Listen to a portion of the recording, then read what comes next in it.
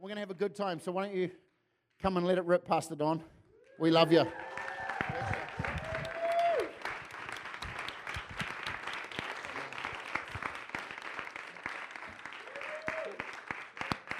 Amen. Thanks, guys. Go ahead and sit down. Feel really good, man. You guys feel good? There's a beautiful atmosphere in the house. I was telling Andrew, it was kind of really neat because I was watching just even during worship, and I looked, and it seemed like the whole church was fully engaged. That almost never happens. And when you see that, you know, there's a hunger in the room, and how many of you know God's attracted to the hungry? That's a big deal, man. I'm excited. I feel really good. Excited just to be with you again tonight. Just enjoying so much my time with Pastor Andrew and Pastor Bex, and just enjoying their kids climbing all over my head. But we're having a blast. Love them boys to pieces, man. Whole bunches. A lot of good things going on. It's just an exciting time. You guys feel really good? I really do. I just feel really good. I bought a friend of mine a refrigerator the other day. It was getting delivered. I'm anxious to see his face light up when he opens it. You guys will get that later. Okay. But I think that we're in an incredibly good time. See, some of you just got that right now. Never mind. Okay, but sorry. But I think we're in an incredibly special time right now. And I felt like the Lord really gave me a strong word for tonight. I'm anxious. I really feel like we're going to have a lot of time in prayer this evening. I feel like there's a real need to just lay hands on some people. But I'm sensing a super awareness how God's, if I can say this, you guys will understand what I'm saying. Like sometimes you just see the fingerprints of God in situations. You see the fingerprints of God in circumstances. And I prophesied over Andrew and Rebecca the other night, and I just heard the Lord really clearly with this phrase, stay the course. And we began talking, and the Lord just released some things there. I want to keep that phrase in front of you right now. I live with this. This is one of there's several phrases that God burned in my spirit a long time ago that have set certain paradigms for the way I think and the way I live. And one of them is this: God won't give you what you pray for. He'll give you what you believe for. And there's a difference between praying for something and believing for something. How many know sometimes we get caught up in Christian mechanics? Well, we know we're supposed to pray for something, but if you're praying but you don't believe anything will happen, you're right. Do you understand what I just said? If you don't believe anything will happen, you're right. Right? It's Mark 11, if you would need the chapter and verse, it's Mark 11, 23, 24, and 25. It gets real strong in that, but he says, whatsoever things you desire when you pray, believing you'll receive them, you'll have them. But if you're not believing to receive them, you're not going to have them. God doesn't give you what you pray for. He gives you what you believe for. Anybody follow what I just said? Because I think that's really, really important. Let's just start tracking this and we'll see where we get, okay? Go to 1 Kings 18. We'll hit about verse 41, somewhere right in there. How many ever heard of a football coach named Vince Lombardi? Vince Lombardi actually made an incredibly powerful statement one day, but he said, once you learn to quit, it becomes a habit. That's really good. Once you learn to quit, it becomes a habit. Why? When things get hard, you know how to quit. Can I say this? Once again, don't take this the wrong way. But once a person gets divorced, their second marriage is more likely to end up in divorce 7 times more than the first one was. Those are powerful numbers. Why? Because they learned how to quit. Boy, I hope that makes sense to somebody in the house right now. Because what I'm really challenging you with is this, man, stay the course. You guys following me? I'm going to preach in a minute. I feel it. There's going to be a lot of kicking tonight. I'm just going to tell you right now. I can feel that in my heart. It just feels right. But Jesus is in the house, okay? You guys at 1 Kings 18? Verse 41 down through 45. Follow with me and then I'll explain. 1 Kings 18:41. And Elijah said unto Ahab, get thee up, eat and drink, for there's the sound of abundance of rain. So Ahab went up to eat and to drink, and Elijah went up to the top of Carmel, and he cast himself down upon the earth, and he put his face between his knees. Everybody hear me? Right? And he said to his servant, go up now, look toward the sea. And he went up and he looked, and he said, there's nothing. And he said, go again 7 times. Everybody there? And it came to pass at the 7th time that he said, behold, there arise a little cloud out of the sea like a man's hand. And he said, go up and say to Ahab, prepare your chariot and get thee down, that the rain stop thee not. And it came to pass in the meanwhile that the heaven was black with clouds and wind, and there was a great rain. And Ahab rode and went to Jezreel. Everybody got that? Let me stop right there. If you follow the chronology and understanding of where we're at, there's been a 3.5-year drought on the land. Do you know why? Elijah prophesied drought. Prophets are cool people, right? It's just fun. Prophets love to do things like prophesy a drought. Okay, if you follow the Old Testament prophets, okay, it's powerful. So the Lord tells Elijah, prophesy a drought. There's not going to be a rain. Great, let's prophesy a drought. Where you want to have this drought at? Right where you live. Oh, bummer. Okay, because now you're the product of your own prophecy. Boy, would that preach for about an hour. How many of you know sometimes you're the product of your own prophecy? Oh, man, I could just shift the whole message right now. Sometimes we become the product of what the words we're speaking out of our mouth. Right? Elijah prophesied a drought and happened to be right where he was living, but he did it because God told him to, so he's still following the Lord, and that's when he sends him to the brook Cherith, and there's a whole pile of stuff there. But it's the end of the 3.5 years right now, and God is speaking to Elijah, and he knows there's going to be a rain. So he goes to Elijah, and he goes to Ahab, and he says, get up, eat, and drink. There's the sound of the abundance of rain. Now, when it's pouring down rain, you all know what that sounds like.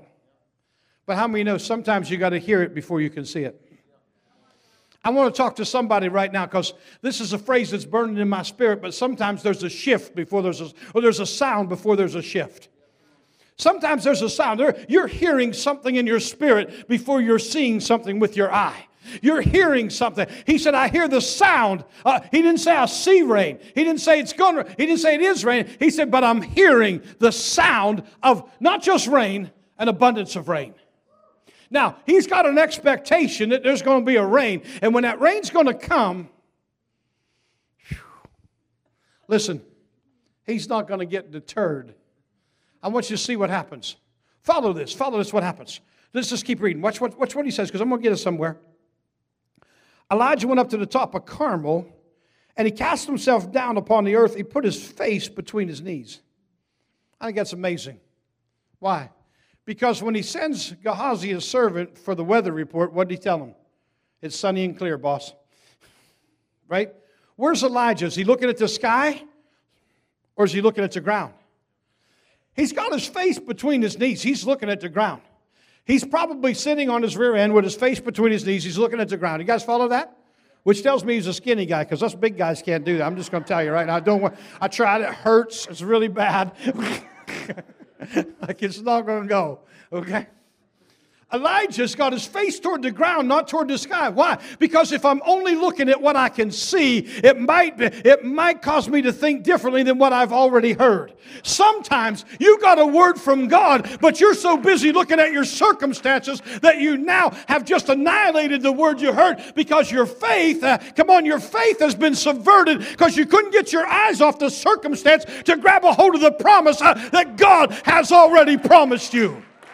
Stay the course. If God's given you a word, the word's going to come to pass. God is not a man that he should lie, but he is going to speak. And what he said, he will guard his word to perform it.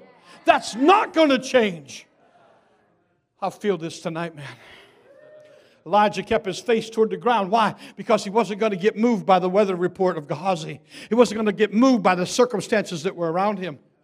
Sometimes we're so caught up in our preconceived idea of how God's going to do it. Oops.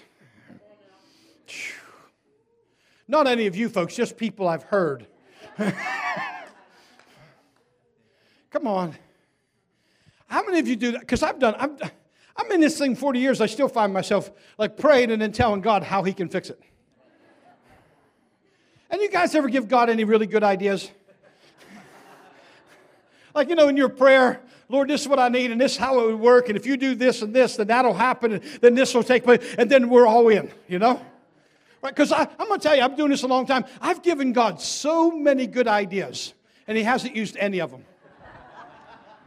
And I'm pretty thinking that if He don't use one pretty soon, I'm going to quit giving them to Him. In the midst of all that, I love this, that it said Elijah kept his face toward the ground because he wasn't going to get moved by the circumstances around him. He already got a word. Whew. If you've got a word, don't get moved by your circumstances and situations. You hold on to your word. So he told him, go check the weather. See anything? No, nothing, boss. Go again. Go again. Go again. Go again. Right? Why? Because he already knew it was coming.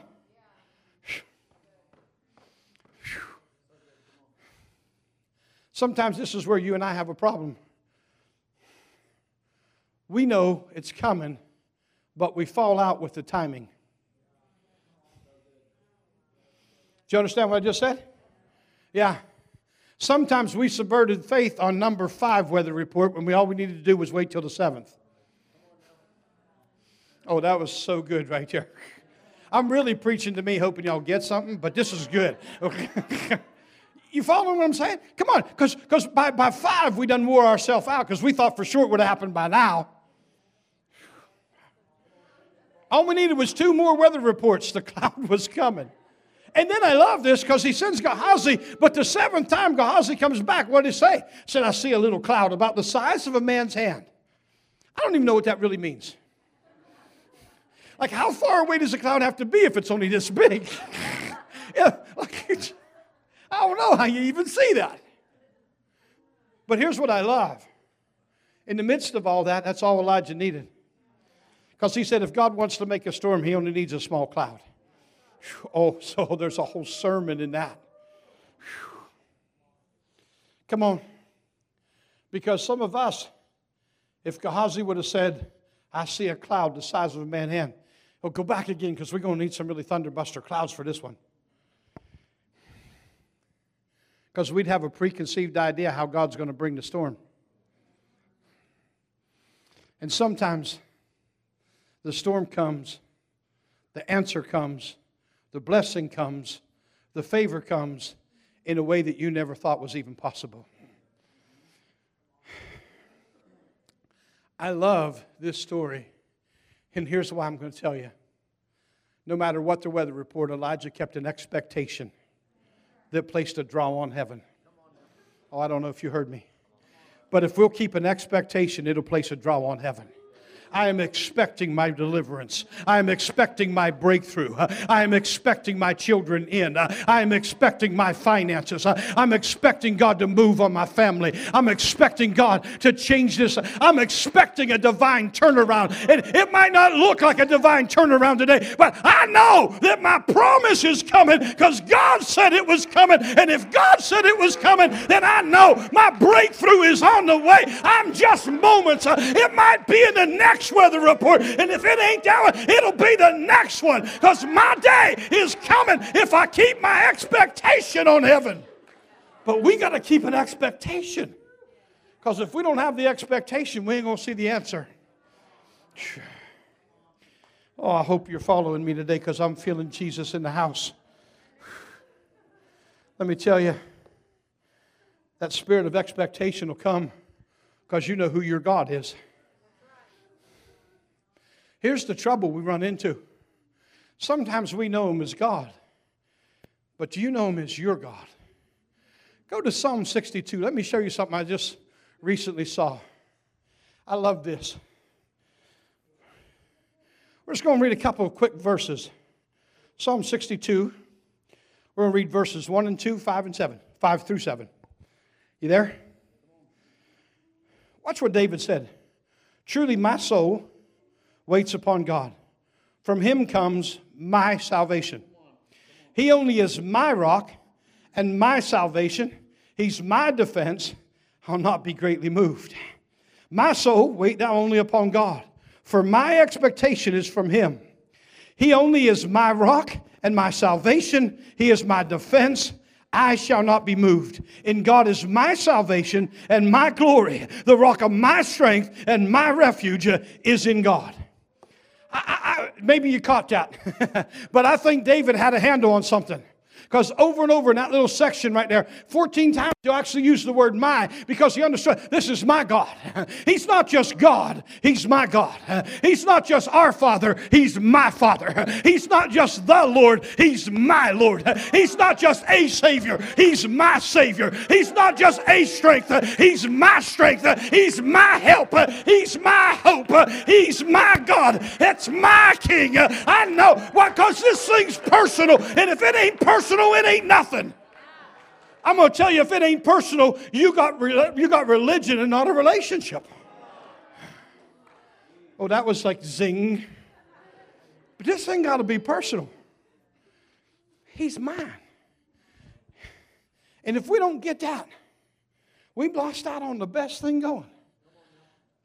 I love that under an old covenant, David understood this. How much more under a new? See, what David was saying is, my expectation's personal. I know what my God will do.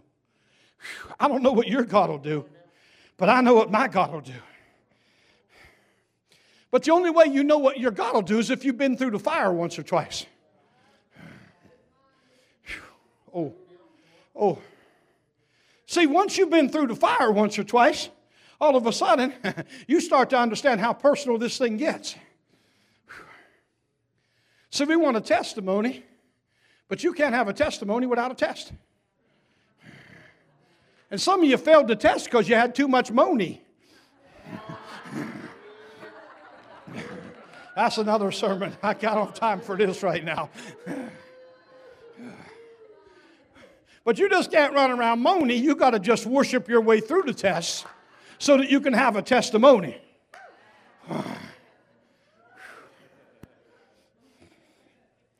David had been through so much, but he said, I know who my God is.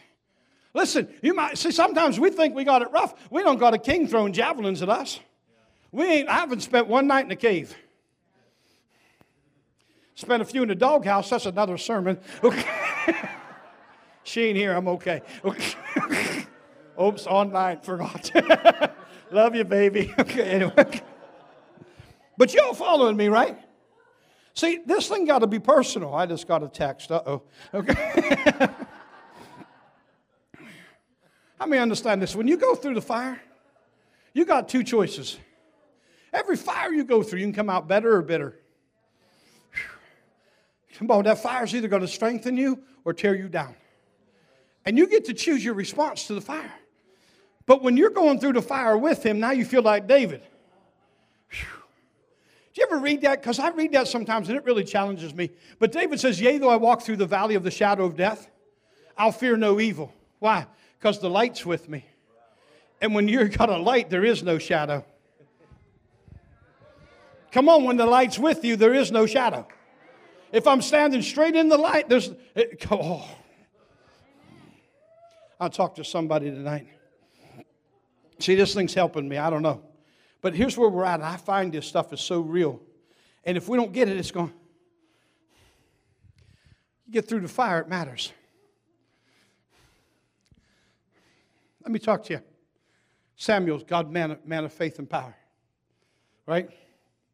Samuel's, do you guys, if you study biblical history here, you guys are pretty sharp. Samuel's the last judge because he anoints the first king. You guys remember this? And who's the anointed? Who's the first king? Come on, you guys notice? Saul, right? And why is Saul anointed king? You ever read it? Because he was head and shoulders bigger than everybody else. It said he was head and shoulders above the rest. And it wasn't like a dandruff commercial. This was like, he's just a big guy. And out of that place, they choose him to be king. He don't even want to be king. How many know he's hiding? Remember where he was hiding? Among the baggage. Do you understand that? Come on, why? Because sometimes we try to hide in our baggage from the appointment that God has for us. Don't let your baggage keep you from your appointment. So Saul gets into his place, and when he gets into his place, he's doing pretty well until a spirit of jealousy gets on him. Because David, so now he's throwing javelins at David and all that kind of stuff, and it gets a little bumpy. In the midst of that, Long before David ever had a problem with David, Saul was having another problem. You know what Saul's problem was? The voice of the people had become louder than the voice of God. Because God sent him to take out the foreign king, and he goes with his people, and Saul got specific instructions from Samuel.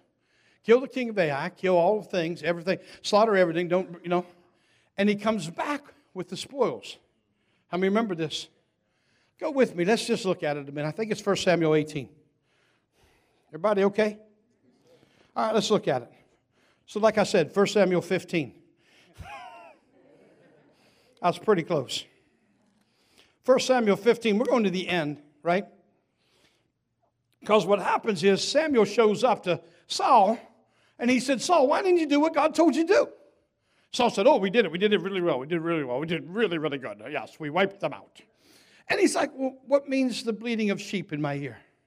Why am I hearing all this? Well, we brought back some sheep and the king because that's what the people wanted to do. And this is when Samuel says to Saul, it's better to obey than to sacrifice, and to hearken than the fat of rams. You guys understand what he was saying? Right? You listen to, can I say this? You know what got him in trouble? He let their voice be louder than God's. But really, if you go back to the original sin, remember that Eve ate of the tree? Right? What caused Eve to eat of the tree? She thought God was holding something back. What? Selfishness. Every sin is rooted in selfishness. You can't name a sin that I can't trace its root back to selfishness. Eve eats of the tree because she thought there was something more for her. Right? Every sin, you pick it. A man tells a lie. Why? Because he's protecting himself. A guy commits adultery. Why? Because he wants something for himself. Doesn't matter what the cost is to everybody around him. One man steals what another man had to work for. Why? Because he wants for himself what somebody else had to work to get. Every sin has its roots in selfishness. That's why Jesus says in Matthew 16, if any man would be my disciple, let him deny.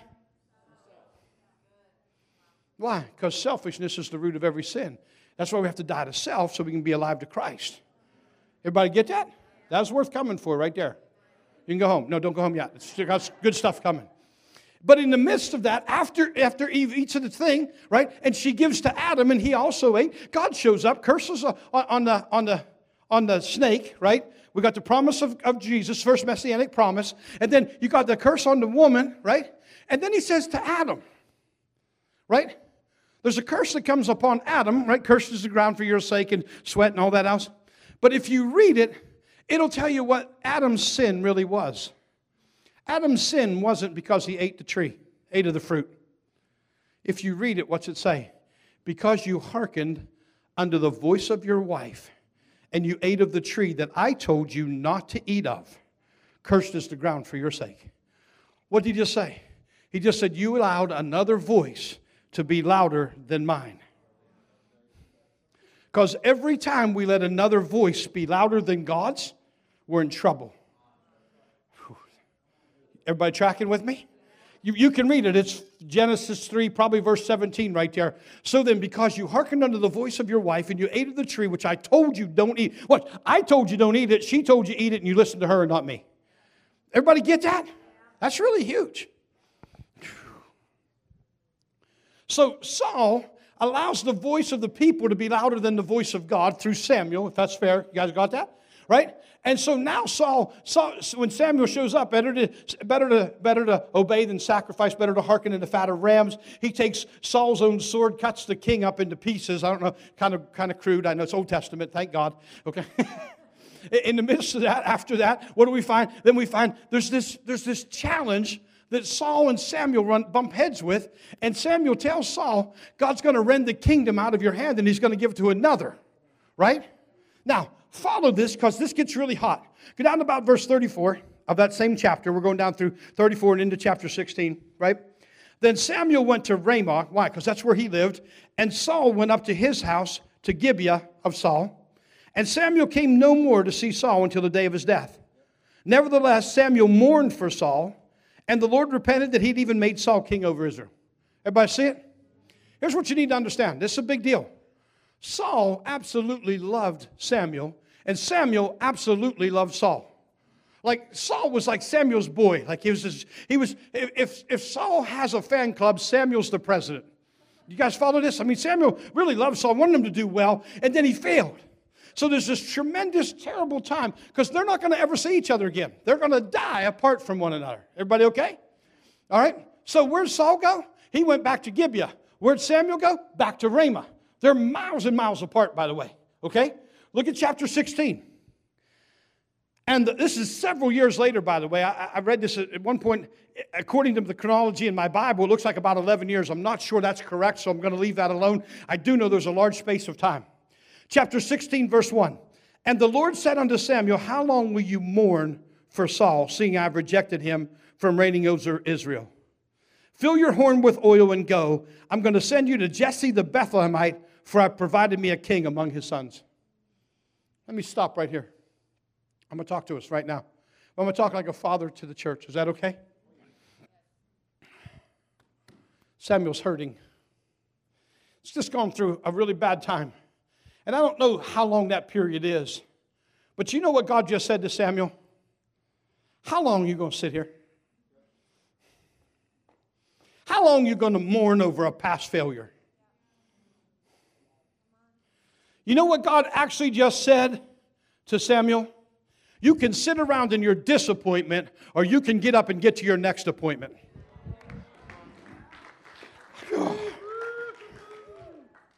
Because I think sometimes we go through these hurts, we go through these difficult places, and then we're just so guarded and so afraid that I'm just going to sit here and do nothing, because if I do nothing, nobody can hurt me. And that's not the will, the plan, or the purpose of God. And here's a great man of God. This is like Samuel, and Samuel's like the champion. And what's he say to Samuel? He said to Samuel something very powerful right here. But he says to him, you can sit around in your disappointment, or you can get up and go to your next appointment. Now grab your horn of oil, because there's a king that's waiting to be anointed. Can I tell you, it might be you rising into your place that sets the next one in order. But if we don't fill our place, how will they fill theirs? You may be the catalyst to somebody's blessing if we just get obedient to God and do what He asked us to do. That's powerful.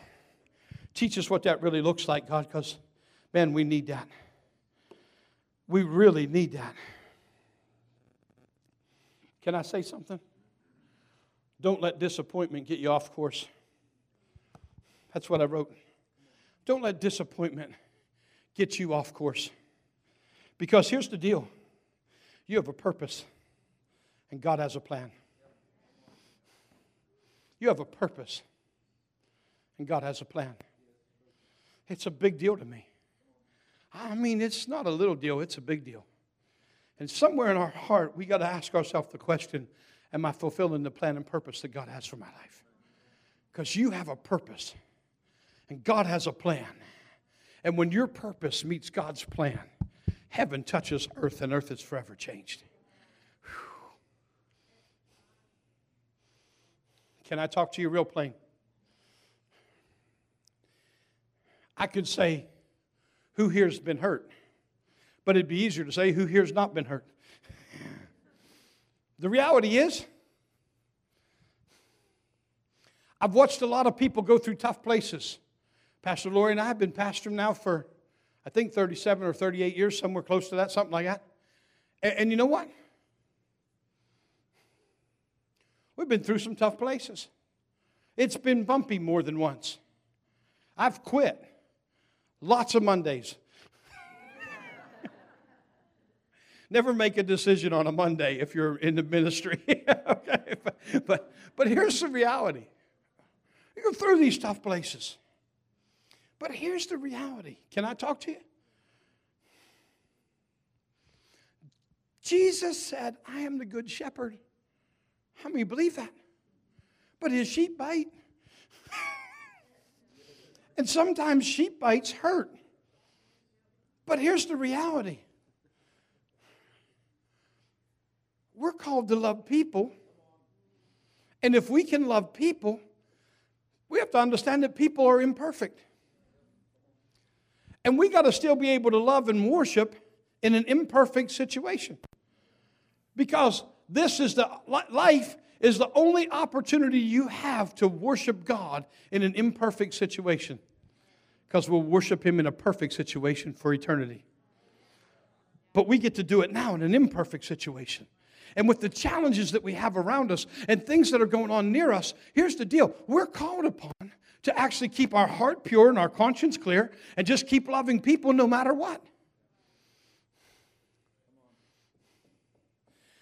I've prayed this prayer, God, perfect love in me. But God doesn't perfect love in you by setting you up with a bunch of lovely people. God perfects love in you by bringing some grouchy folks around, see if you can love them. That's how love gets perfected. Quit elbowing your spouse. That's wrong. Okay, never mind. Okay. Here's the reality, man, because there's something about that, you know what? It's easy to love lovely people, but can we love the unlovely people? That's what God keeps challenging us to. And I look at this situation, and I'm thinking, man, if I get hurt and then I close myself in, can I say this?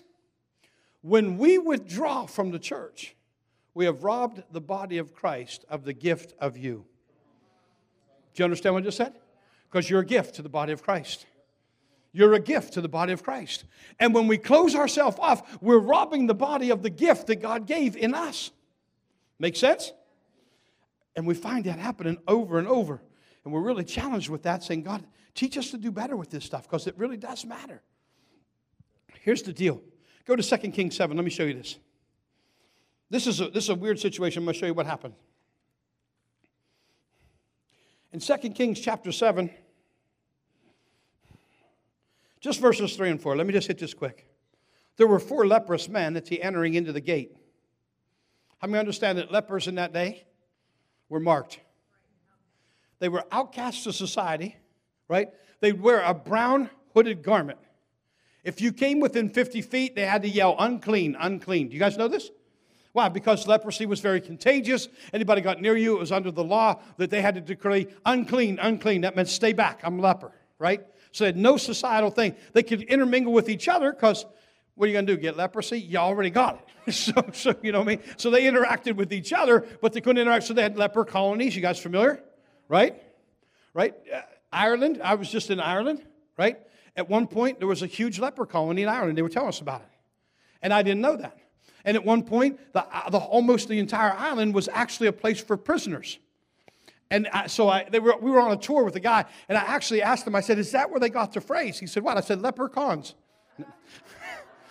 But that is true about the lepers and the prisoners. That is true. Okay. But it's not where they got leprechauns. Okay, never mind. That's a whole other message. But lepers were very... So here you got 4 leprous men, right? And they're at the gate of the city, right? Now keep reading. Watch. And they said one to another, why sit we here till we die? It's pretty big. There's a famine. They're outside the city at the gate. They can't get into the city. They're not allowed in the city. Why? They're lepers. Got the Syrian army that's besieged the city. Syrian army's over here. The city's over here. And they're stuck in between, but there's a famine now. Not a famine, but the city's been besieged. They can't go to the Syrians will kill them. They can't go in the city because it's illegal for them to go in the city because they're lepers, they'd be killed. So what are we going to do? Just sit here till we die? Oh, I hope somebody just heard what I said. Do you understand what I'm saying? Come on. They said, why sit we here till we die? If we say we enter into the city, then the famine's in the city and we'll die there. And if we sit still here, we die also. Now therefore come, let's fall into the host of the Syrians, and if they save us alive, we live, and if they kill us, we were going to die anyway. That's really what they said. You guys tracking with me? Why do you say all that, Pastor? Well, it's a paradox. I think when I talk about staying the course, keeping your expectation on God, I think sometimes in our life, we're sitting here waiting on God, while God in heaven is waiting on us. And we're sitting here. You've got a limited time you can wait. God's eternal. Do you understand what I just said? That's really important we get that. I mean, God's not even worried about time. He had no beginning. I haven't figured that out yet. Okay. Other than He ain't worried about time. He's outside of time. You're in time. And the truth of the matter is I find that sometimes when I talk about staying the course, when I talk about like going after this stuff and really perceiving and saying, God, I'm all in. I feel like I need to talk about that. All in has to be more than a neat t-shirt. All in has to be more than just a catchy phrase. All in has to be more than just some kind of good worship song. All in is a lifestyle. I'm going to tell you right now. Probably 7 years ago, the Lord really spoke to my heart about this. I've used it 1,000 times. But over and over, I continue to hear God saying this. The dividing line is becoming more and more defined. You're either for me or you're against me. You're either gathering to me or you're scattering from me. But I'm telling you, there's no such thing as riding the fence anymore. Matter of fact, if you're on the fence, you need to know something. Satan owns the fence.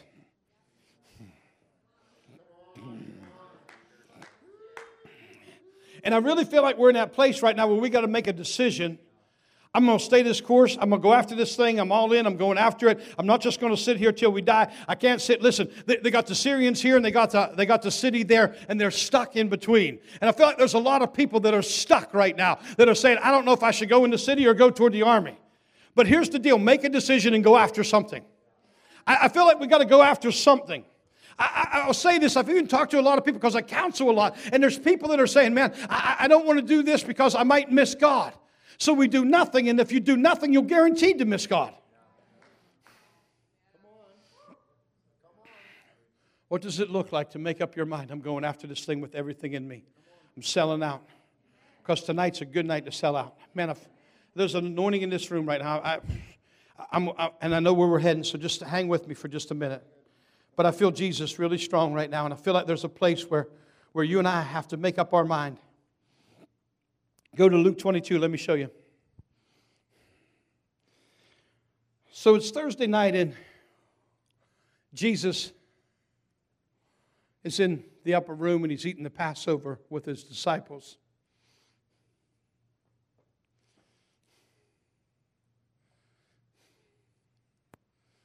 Judas has left the room.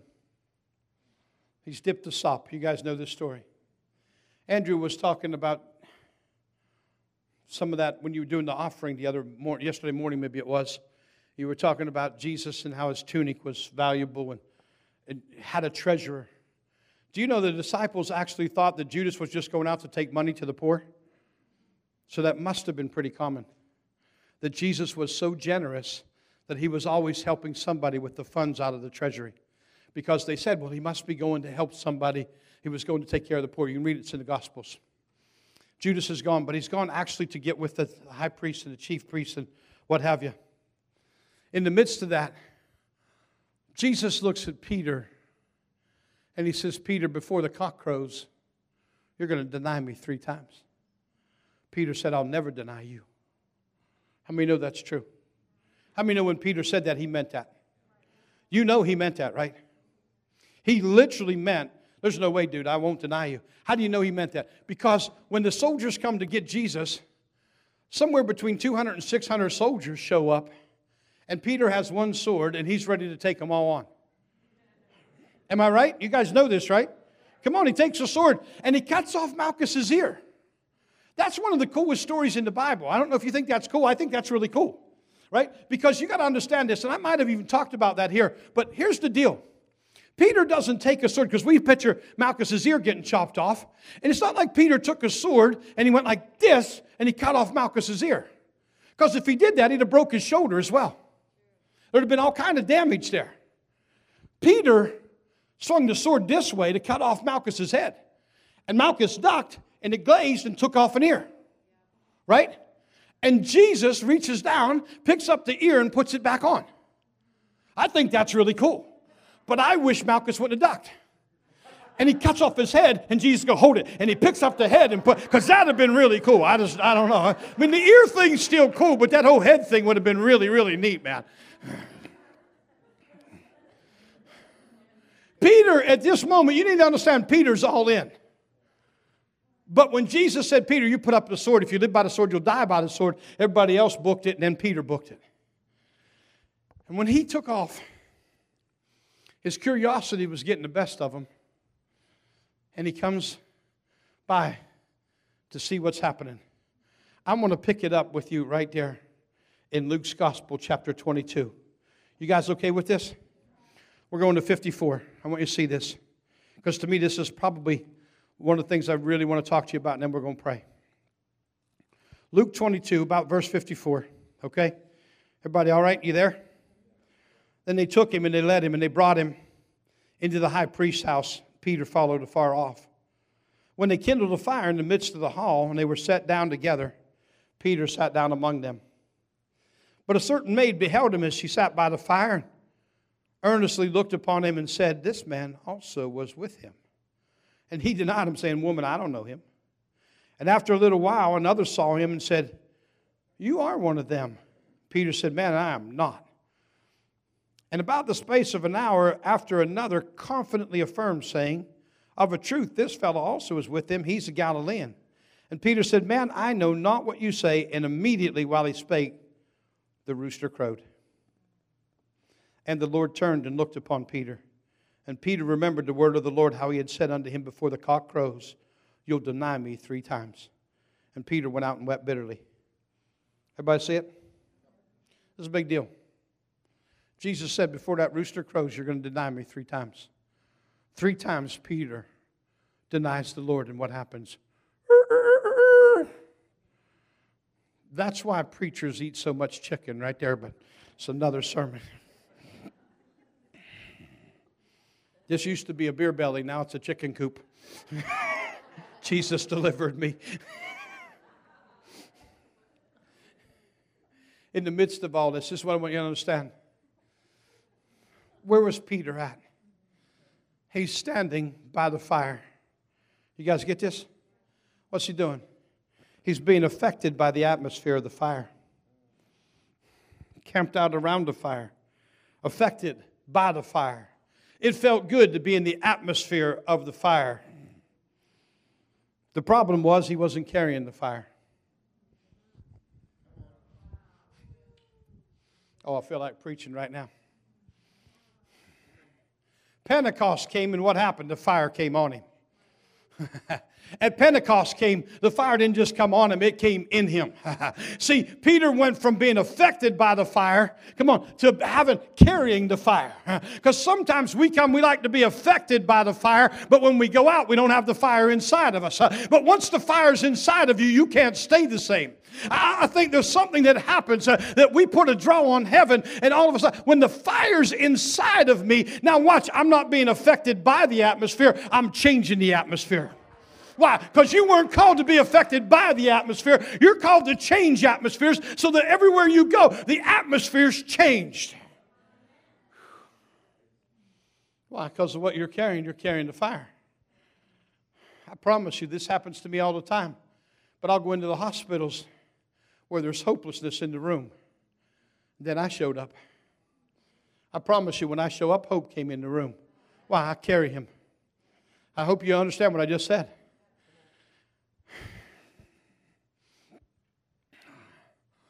People can be discouraged. Then you come alongside and put your arm around them, and all of a sudden courage just came. Why? Because you just changed the atmosphere. Why? Because you're carrying the fire. You're not just being affected by the fire, you're carrying the fire. Whew. But that doesn't happen if you're up and down and up and down and up and down. You got to stay the course. Oh, I feel like talking to somebody right now. Whew. You got to stay the course. See, Peter got challenged and he wasn't ready for the challenge yet. And in the midst of it, I don't know the man. I don't know the man. I'm telling you, I don't know the man. Oh, and then here's what I love. Did you read that? He went out and wept bitterly. Do you know what I really like about this? Peter just messed up. Do you know where we find Peter in the next glimpse? He's with James and John in the upper room, and the women have just showed up. The women just showed up. The women that went to the tomb on that Sunday morning and found the tomb was empty. And all of a sudden, Mary Magdalene runs to this room, and what she found? She found the disciples gathered in the upper room, and she told them, she said, I went to the tomb, and the tomb was empty, right? Come on. And there's a foot race, and Peter and John run to the tomb, and John gets there first, but Peter runs right in. You know what I love? Peter messed up, but as soon as he messed up, he doesn't stay away from them. Come on. And you know what else I love? They didn't kick him out of the club. My God, sometimes somebody messes up, we're ready to give them the left foot of fellowship. Here's the deal, man. We gave them the right hand when they came in. We gave them the left foot on the way out. It was just, get out of here. You messed up. We can't kick them out of the club. They said, man, come on. We'll restore you. That's not your identity. That's not who you are. That's not who Jesus called you to be. He called you a rock, and we're going to make sure you rock the world.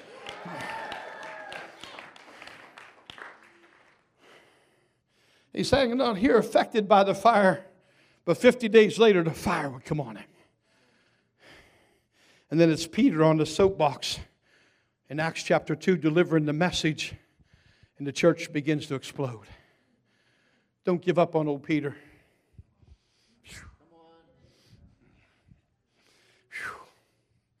Don't kick Peter out of the club. Man, I hope you're tracking with me. Stay the course.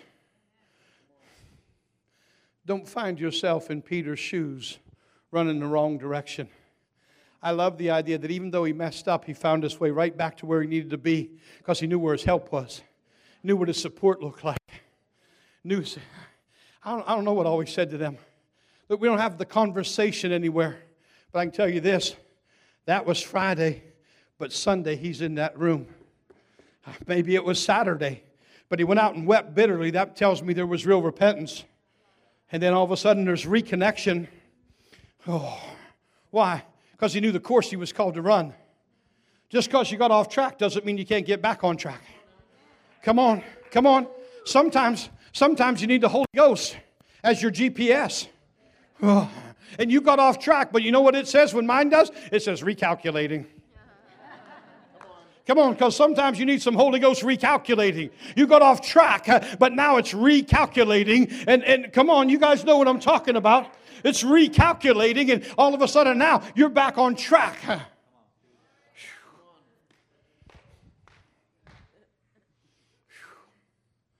We need the Holy Spirit to help us.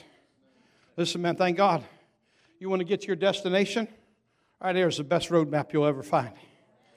You got your Bible, that's a roadmap. But if you got the Holy Ghost, you got a tour guide.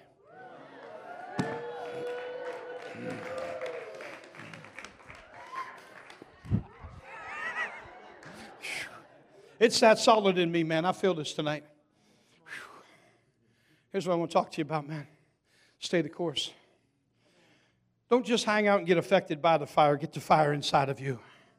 Because if you just get affected by the fire, you'll be up and down. Do you know why? I love a good campfire. You can stand out by that campfire, get up, oh, it feels so good, oh, warm and toasty, it feels good. But you know what? Sooner or later, that fire's going to die. Sooner or later, you're going to have to go home. Sooner or later, you're going to go to bed, and that fire, do you understand? That fire is only going to affect you for so long when it's external.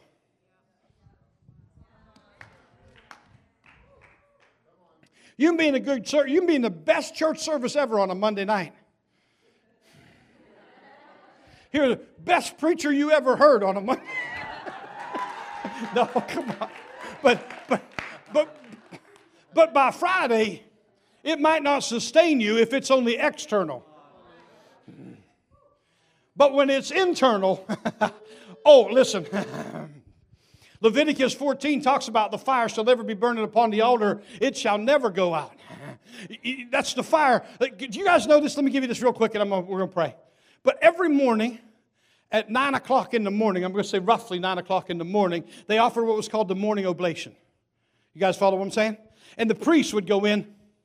Can I give you guys a really cool picture? Can I help you guys? We got a little time. What time is it? We good? Cool. All right, let's go to Herod's temple. Get in your mind. Right, because when Jesus is alive, it's Herod's temple. Okay, Herod's temple, there's no Ark of the Covenant, but there is, right? You guys, okay? Everybody's tracking. Okay, so what's happening is they got Herod's temple built, and I'm going to teach you some cool stuff right now. Is that okay? I love teaching, so let me teach you a little bit, okay? Out here, you got the outer court. Gentiles can come to the outer court. Women can come to the outer court, right? That's the outer court. And you can come up to the steps. That's about all the farther you can come. Now, you need to know that courtyard all around there and those steps were made out of marble. Everybody okay? They were marble. It's important you know that. As you walk into the temple, right, you got the first court you come to is called the court of the women. And there's a little fancy thing there. Why? Because the women were only allowed to go that far. If you were a Jewish woman, you could come into the court of women. If you're a Gentile, the Gentiles, whether you're a man or a woman, you can only go this far. But a Jewish woman on the scene, if you would, had more prominence than even a Gentile man. Everybody follow that? Because the Jews looked at the Gentiles as dogs. So you could come this far as a Gentile, but this far as a Jewish woman. That's all the farther you could go. The next court was called the court of men. Everybody follow what I just... Sorry, I got you. The court of men, right?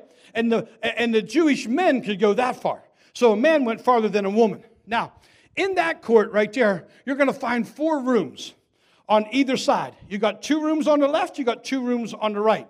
First room on the right was there for storing salt. Why'd they store salt? Remember that Jesus said something about salt? You're the salt of the earth. But if the salt has lost its savor, it's not good for anything but to be trodden under the foot of men. You guys remember that? That was in that room, salt. Why? Because during the rainy season, all that marble was real slippery. And they would take the salt that had lost its savor, but they kept it as an anti-skid. You guys got that? Room for salt. Left-hand side, over here, first room. It was a room for wood. They kept wood in that room, and they stacked it really high. Why? Because every morning and every evening, they had the morning and the evening oblation.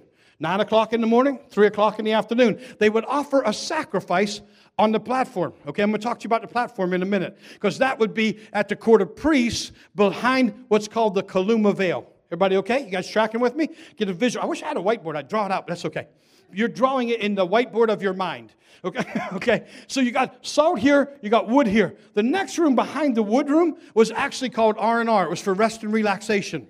Do you remember when Jesus is brought into the temple, they said there was a woman there named Anna the prophetess, right? What'd she do? She stayed in the temple night and day, praying and not ceasing, right? Remember that? Rest and relaxation. That's where you're going to find her. Over here on the right, you got a room for questions and answers in the temple. Why is that important? Because at 12 years old, where did they find Jesus? He'd have been in that room right there with the scribes and the lawyers. You guys know this, right? With the doctors and the lawyers, right? And what does it say? Do you know what it says? It says he was asking them questions and giving them answers. I like that. Like he'd ask them questions that they couldn't answer. And then this 12-year-old boy, you picture this long, white, bearded, with all their gowns and whatever. And they're just blowed minds. I can hear one of them look at, little boy, how old are you? Well, on my mother's side, I'm 12 years old. But on my father's side, I'm Alpha and Omega. On my mother's side, I've only been a little while. But on my father's side, before Abraham was, I am. On my mother's side, I wasn't around long. But on my father's side, in the beginning was the Word, and the Word was with God. You go past the court of men, you get into the court of priests. The court of priests was fairly large. The men would bring their sacrificial lambs and their sacrificial birds and all those kind of things. And they'd hand them to the priest. There'd be sacrifices and all those things would take place. And the priest would take them. They had a separate entrance even to the court of priests because that bar separating the men from the priest was solid. There was no gap in that bar. And as the priests come in, there would be a curtain right here called the Kaluma veil. And that would separate the holy place from the court of priests. And at the holy place, there were 2 fires, one on either side. They were called to keep the fire burning. So even the priests, under the Levitical priesthood, under the laws, were told every morning and every evening, the fire would be fed and kept. But every day you would go in and you would remove the ashes of yesterday's fire. Why? Because you don't want the ashes of the past putting out the fire of the present. Oh. Some of you got to get some ashes of the past out of your way so that you can have the fire of the present. And they were told, you change your garments and you take those ashes, put them in a pail. Then you take it down to the dung gate, and that's where you would drop it off in the Gihon Valley. Why? Because we don't want that stuff infecting us in any way, shape, or form. I'm here to tell you, stay the course. Don't let the ashes of your past keep you from the glory of the present, because God has a magnificent future if you just keep your focus on Him. I feel this today. I hope you're tracking with me, because in my world this means something. Behind that Kaluma veil, by the way, would look similar to your living room curtains. Behind that was another veil. It was 60 feet wide, 30 feet high, and the width of a man's hand. It's called the cataplasma veil. There was no separation in that. The priest would go behind that cataplasma veil one time a year on the Day of Atonement to offer the sacrifice for the sins of Israel. It's that veil, by the way.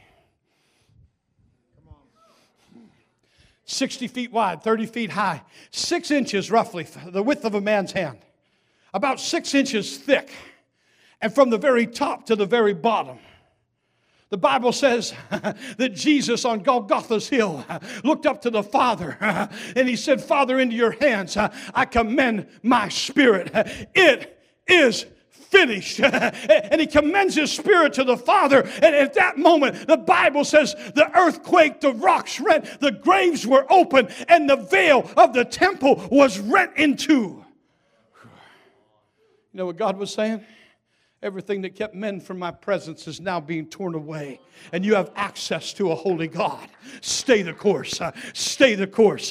Don't get distracted. Don't lose your focus. Don't let yesterday's ashes keep you from today's fire. Stay the course. Don't let something that you had a promise in the past, you didn't see it fulfilled. Can I say something? Get back on track. Recalculating. It's just time to let your Holy Ghost GPS bring you back into alignment. Why? Because God's got a promise for you, and you have a purpose, and God has a plan, and He wants to fulfill His plan. Because when His plan meets your purpose, and your purpose meets His plan, things come. Heaven touches earth. Earth is forever changed. But you got to stay the course. Because if you don't stay the course,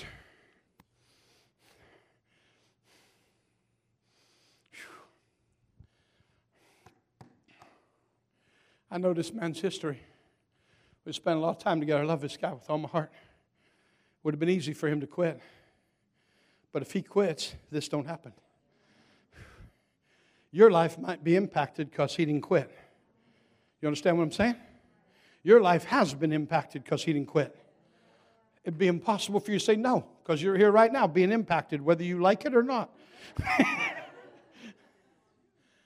Could have quit.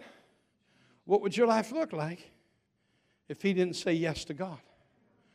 Or if he said, I can't take it no more? Why do you say that? Because my question is, whose life would be impacted if you quit? Whew. Let me tell you something. I'm trying to remember this guy's name. I think it's Robert Shoemaker. Anybody ever hear of Robert Shoemaker? Pretty big deal in heaven, but not on the earth.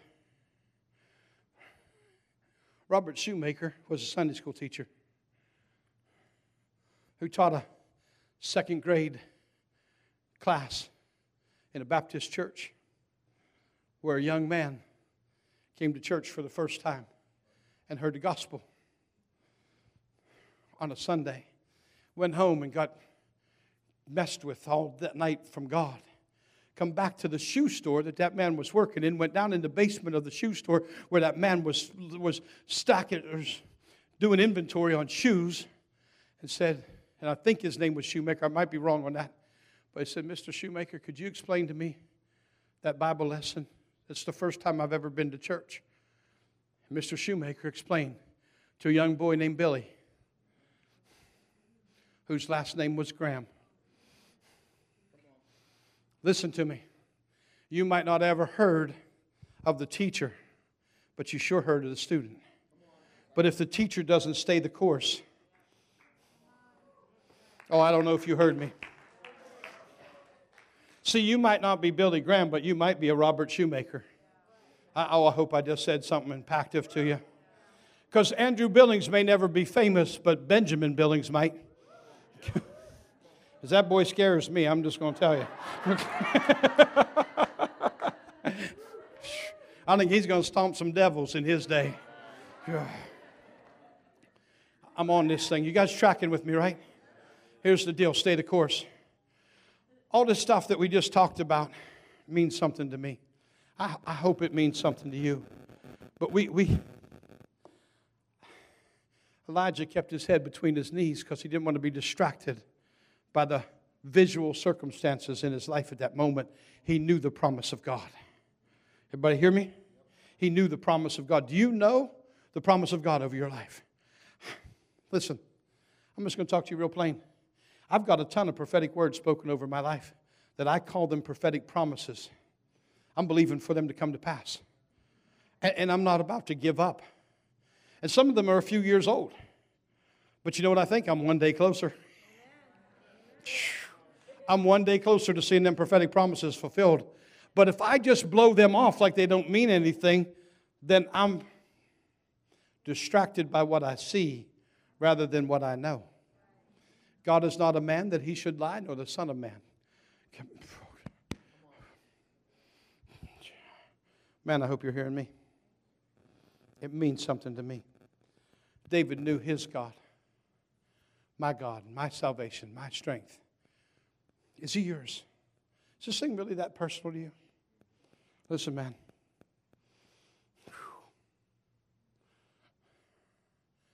Samuel got hurt and started just sitting around. God had to track him down. You're going to sit around in your disappointment or rise up to your next appointment. That might be why I'm here right now, to challenge you. Quit sitting around in your disappointment. Get up and get to your next appointment. God's got a plan for you. Don't let that discouragement get a hold of you. Listen, discouragement is one of the greatest tools of the devil. If you're discouraged, I'm going to tell you that's not from God. If you're despondent, that's not from God.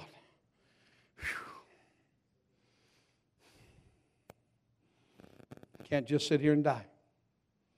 Can't just sit here and die. Don't sit there and die between the city and the army. Make a move. Let's do this thing, man. Don't just be impacted by the fire. Carry the fire. Whew. I'm going to lay hands on you tonight. Andrew's going to lay hands on some of you tonight. I just feel Jesus in this room really strong. Fire's going to come. I'm telling you right now. There's so much. There are certain times in my life where I just know what God's doing. And I'm telling you, I'm not one of these. I'm not a big feeler. I'm just going to talk to you real plain. Is that okay? I've been prayed for by the best. The who's who in the Christian zoo. I'm in this thing almost 40 years now. I've only been on the carpet like 6 times that I've been slain in what we call slain in the spirit. It doesn't happen to me. I'm not a big manifester. I lay hands on a lot of people. They fall out. And honestly, can I talk to you real plain? It's not about how many times you fall down. It's how you walk when you get back up. I'm in a room with Randy Clark and Bill Johnson. There's several of us pastors. They're going to lay hands on all of us. There's like 175 of us in the room. They pray. At the end of it, there's 4 of us standing there looking at each other like we're all heathens. Okay? But I refuse to courtesy drop. If it ain't God, I ain't falling. That's just a whole other sermon. I don't have time to mess with that. Whew. But I'll tell you what, man, I'll walk it with the best of them. Because that's what matters to me. It's not about falling down and getting up. It's about walking your walk. It's not how high you jump on a Sunday. It's the walk you walk to when you come down that matters. And we got to do this thing well. But I know that right now, this is something that happens to me. It's a phenomenon I don't understand. But there's a handful of times, and I'd say in a year, maybe 12, 15 times that it'll happen. But my hands literally get hot. And I can feel them burning right now. And I just know that that's something tangible that God wants to do. And I feel like the fire is going to come upon you. But what you do with that is entirely up to you. I know Brother David Hogan comes here pretty regular. Him and I are really close, and I know that's a big deal for him. I think when he puts his hand on you and yells fire, that means something. If he yells fuego, look out. Fuego! Like, fire, fire, fire. He's whacked me a few times. But here's what I can tell you. It's not about just getting hit by the fire. It's about carrying it when you go out the door. Peter was warmed by the fire, but it's not until he started carrying the fire that he changed the world. Do you understand what I'm saying? That's really good if we get this. What are you going to do with this thing? Because it's going to matter. Mason, come up to that piano. I feel Jesus in the room. Here's what I know. God is in this place. I'm going to say some things right now, but it's a Monday night. That means you're not here because you had to be. I don't think there's anybody here, your mom drugged you. I tell people when I was a kid, I had a drug problem. My mom drugged me to church every week.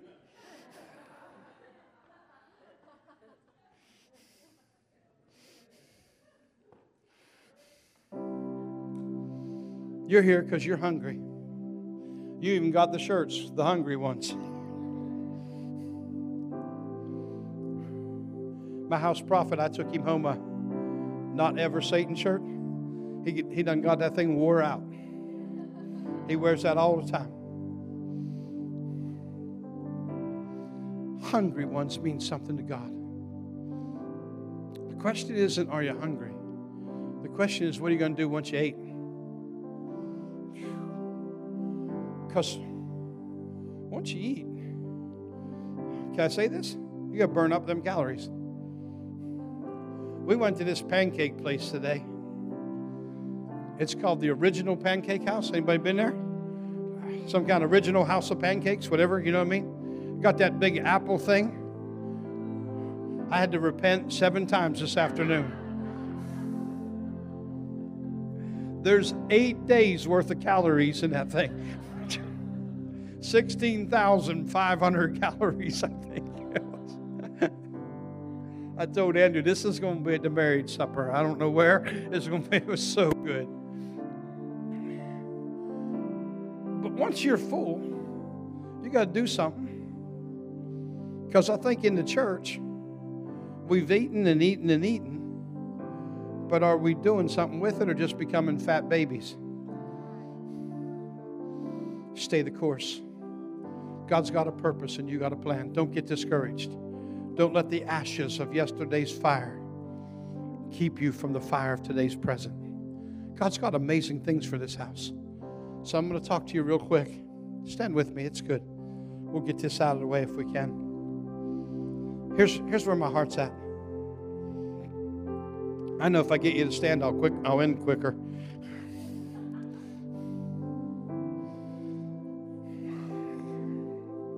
I want to say this if I can. I pray for you guys. This house has a very special place in my heart. Andrew and Bex have a very special place in my heart. I follow a bunch of you guys on Facebook, just knowing what you're doing, and like when you're traveling to London, things like that. And I like that stuff. You guys got a special place in my heart. But here's what I know. When somebody's got a special place in your heart, you pray harder. You'll pray harder for your friends than you will for strangers. As a rule, unless the Holy Spirit puts something on you. And I think you guys are friends. And I mean that. I know the fingerprints of God are on this house. I know that God has amazing things. I look at Valerie and I know that God's got his hand upon you. And I mean that. And it's good. And when I first met this little girl, Katie, the Lord thumped my heart. Your future's amazing, girl. I promise you. I promise you. I'm going to pray over you tonight, and it's going to hurt. Okay? In a good way. But I've heard some things already. I prayed for you today. You were on my heart today. I prayed for you. The Lord spoke some things. I won't share them publicly, but you're pretty excited. Want me to share it publicly? I'm embarrassed. No, I'm just kidding. Here's what I know. God's up to something. And I'm going to say this. There's individual somethings and there's a collective something. But there's a shift in the house. I promise you there's a shift in the house. I'm just going to tell you straight up. These next couple of months will set you up for 2020, but 2020 is going to be ridiculous. And I've already seen that. I talked to Andrew and Bex about what I've seen with them. I'm telling you, we're right on course. Please hear what I'm going to say. Listen, in this house, you could have chose a couple of years ago to do things different and be at 350 right now. But you'd have 350 on not a solid foundation. And how many know if you build up but you don't build deep, the first storm comes along and everything crashes. Before you go up, you got to go deep. I'm a builder by trade. I know what I'm talking about. And the higher you want to go up, the deeper you got to go down. I don't even know if that makes sense to everybody, but if you're a builder, you know what I'm talking about. There's depth in the house. And God's still working some things out, and there's some things that are pretty amazing, but I'm here to tell you, you're right on time. Please hear what I'm going to say. You're right on time. You're right on time. Don't feel like, well, we missed it or we're way behind. No, you're right on time. You are where God wants you to be. You're right on time. And if you just happen to jump in, you just jumped in at a great time because it's going to get wild. So you might as well just get ready. This ride is, listen, it's a thrill ride. Ride at your own risk. Keep your hands and arms inside the car. Okay? Because it's getting hot. But I feel Jesus in this place. And I know what I'm talking about. I've been doing this for a long time. It's now. Whew. Get ready. Here's where my heart's at right now. Stay the course. What's that mean to you, stay the course?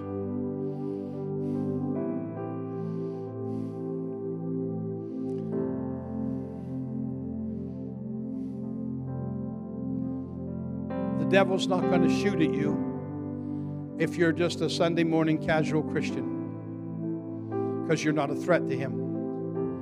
So I'm going to talk to you real plain. Some of you have been shot at. Didn't like it? Kind of withdrew. Just exactly what he wanted. You got distracted by the enemy's fire. But God said, I don't want you distracted by the enemy's fire. I want you carrying my fire. Stay the course. Stay the course. I'm going to talk to you real straight right now for just a couple minutes. Several years ago, before Lori and I were ever married, I think I told you Sunday morning that I worked at a steel mill. I was cutting a piece of steel. I was lancing. I don't have time to go into explaining what that is, but you're cutting steel with oxygen and fire, and it's a big deal. And I had a 20-ton ingot, and I was cutting it, and when I did, there was an ice pocket inside of it because of where they brought it from. The molten steel hit the ice melted, turned into a vapor, but it did it in a flash, and as soon as it did, it exploded. When it exploded, I was about 13 feet away from it.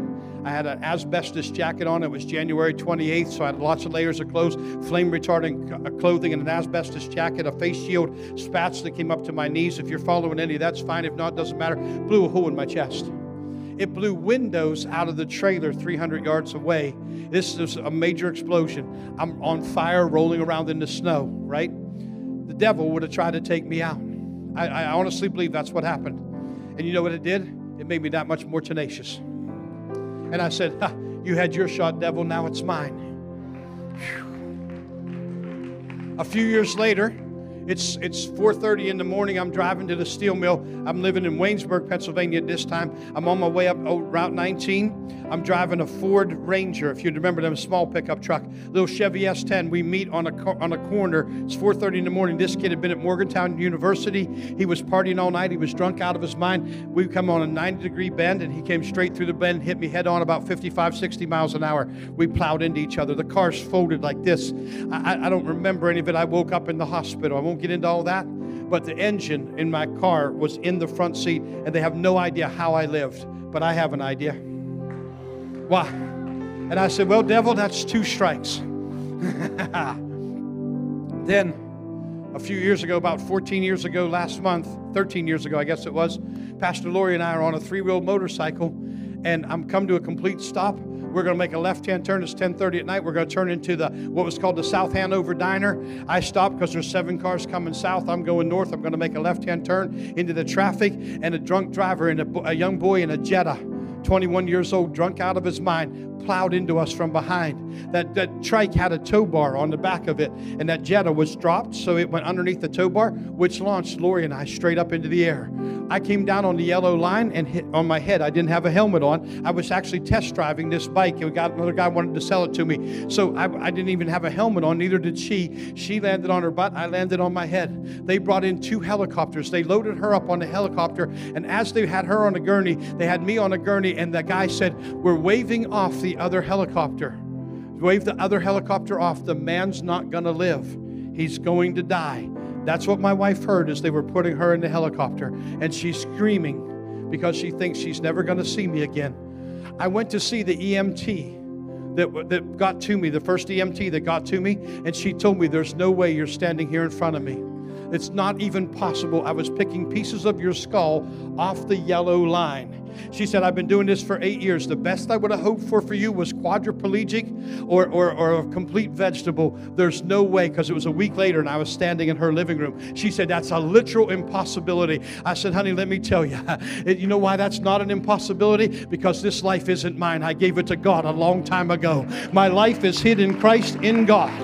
I want you to understand. Why do you say that, Pastor? Because if I allowed all that stuff to distract me, watch, if you're on the front lines, you might take some heat, but here's the deal. You got 2 choices. You can decide, I'll sit around in my disappointment and rise up to my next appointment. I'm not going to let the ashes of the past keep me from the fire of the present. God's got a purpose and a plan for my life, and I want to fulfill. I don't want to leave anything that He has for me undone on the earth. I want you to get that tenacity.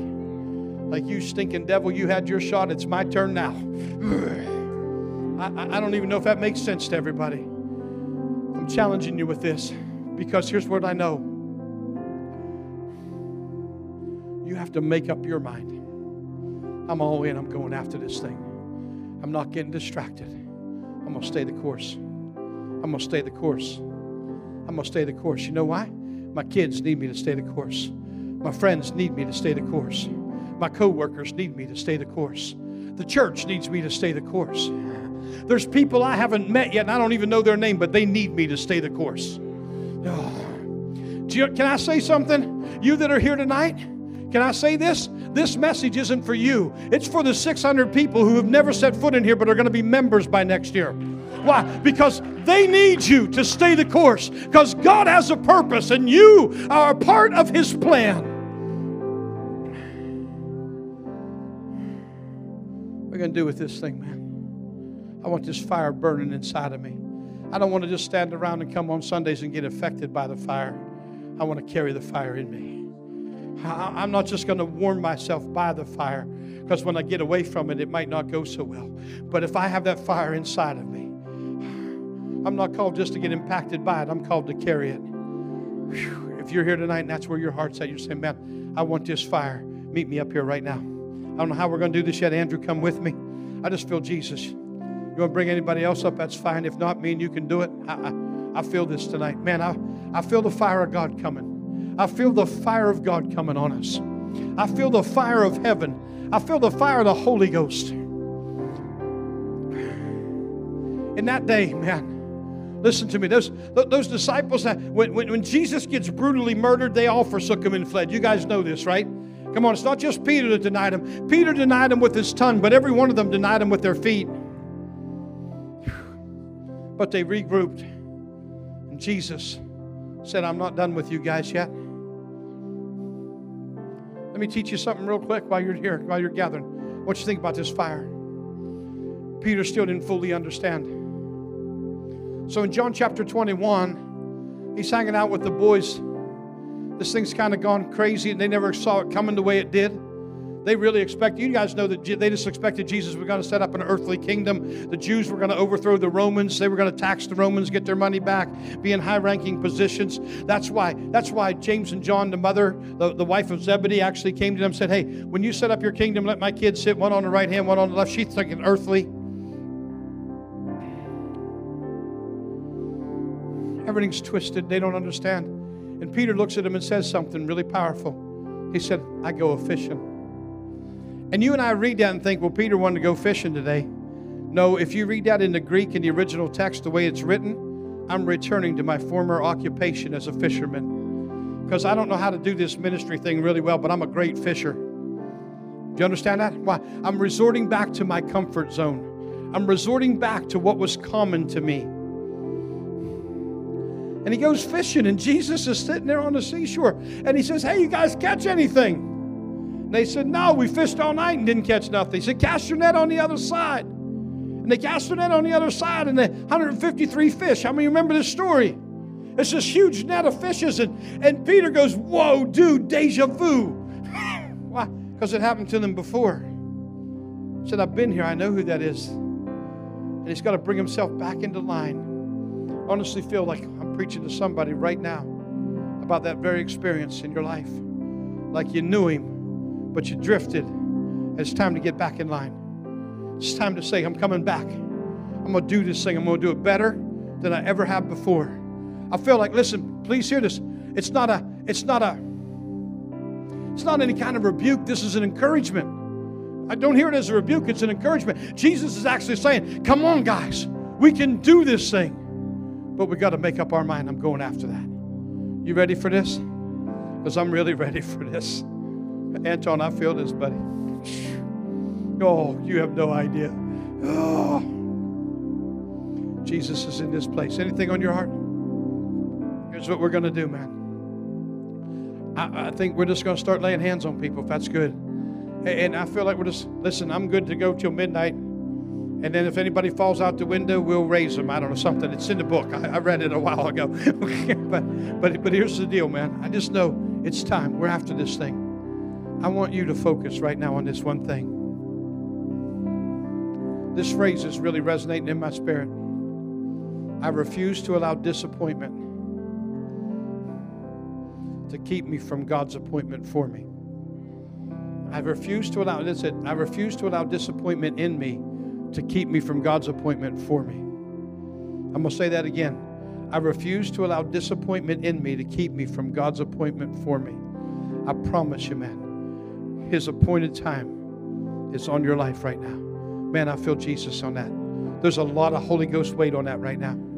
There's fire in the room right now. You guys feel this, man? I'm just going to pray a corporate prayer first, and then I'm going to start laying hands on you. Father, in Jesus' name, I thank you, Lord, that we are the recipients of divine grace and mercy, that your goodness is upon us, that what you have for us is even better than we could ever imagine. And I'm inviting you, come, Holy Ghost, come. God, I thank you for the power of heaven resonating upon your people. Fire of God, rest upon them. Fire of God, settle right now. Fire of God coming upon your children. Fire of God coming. Holy Ghost fire. Holy Ghost fire right now. Fire of God just falling. Fire of God dwelling right now. God, we call this the dwelling place. Let your fire dwell right here in the dwelling place of your people. Holy Spirit, come. God, I thank you for sanctuaries of your goodness right now and the grace of God resting upon your people. We open our hearts and say, come on, Holy Ghost. Come on, Holy Spirit. Come on, Jesus.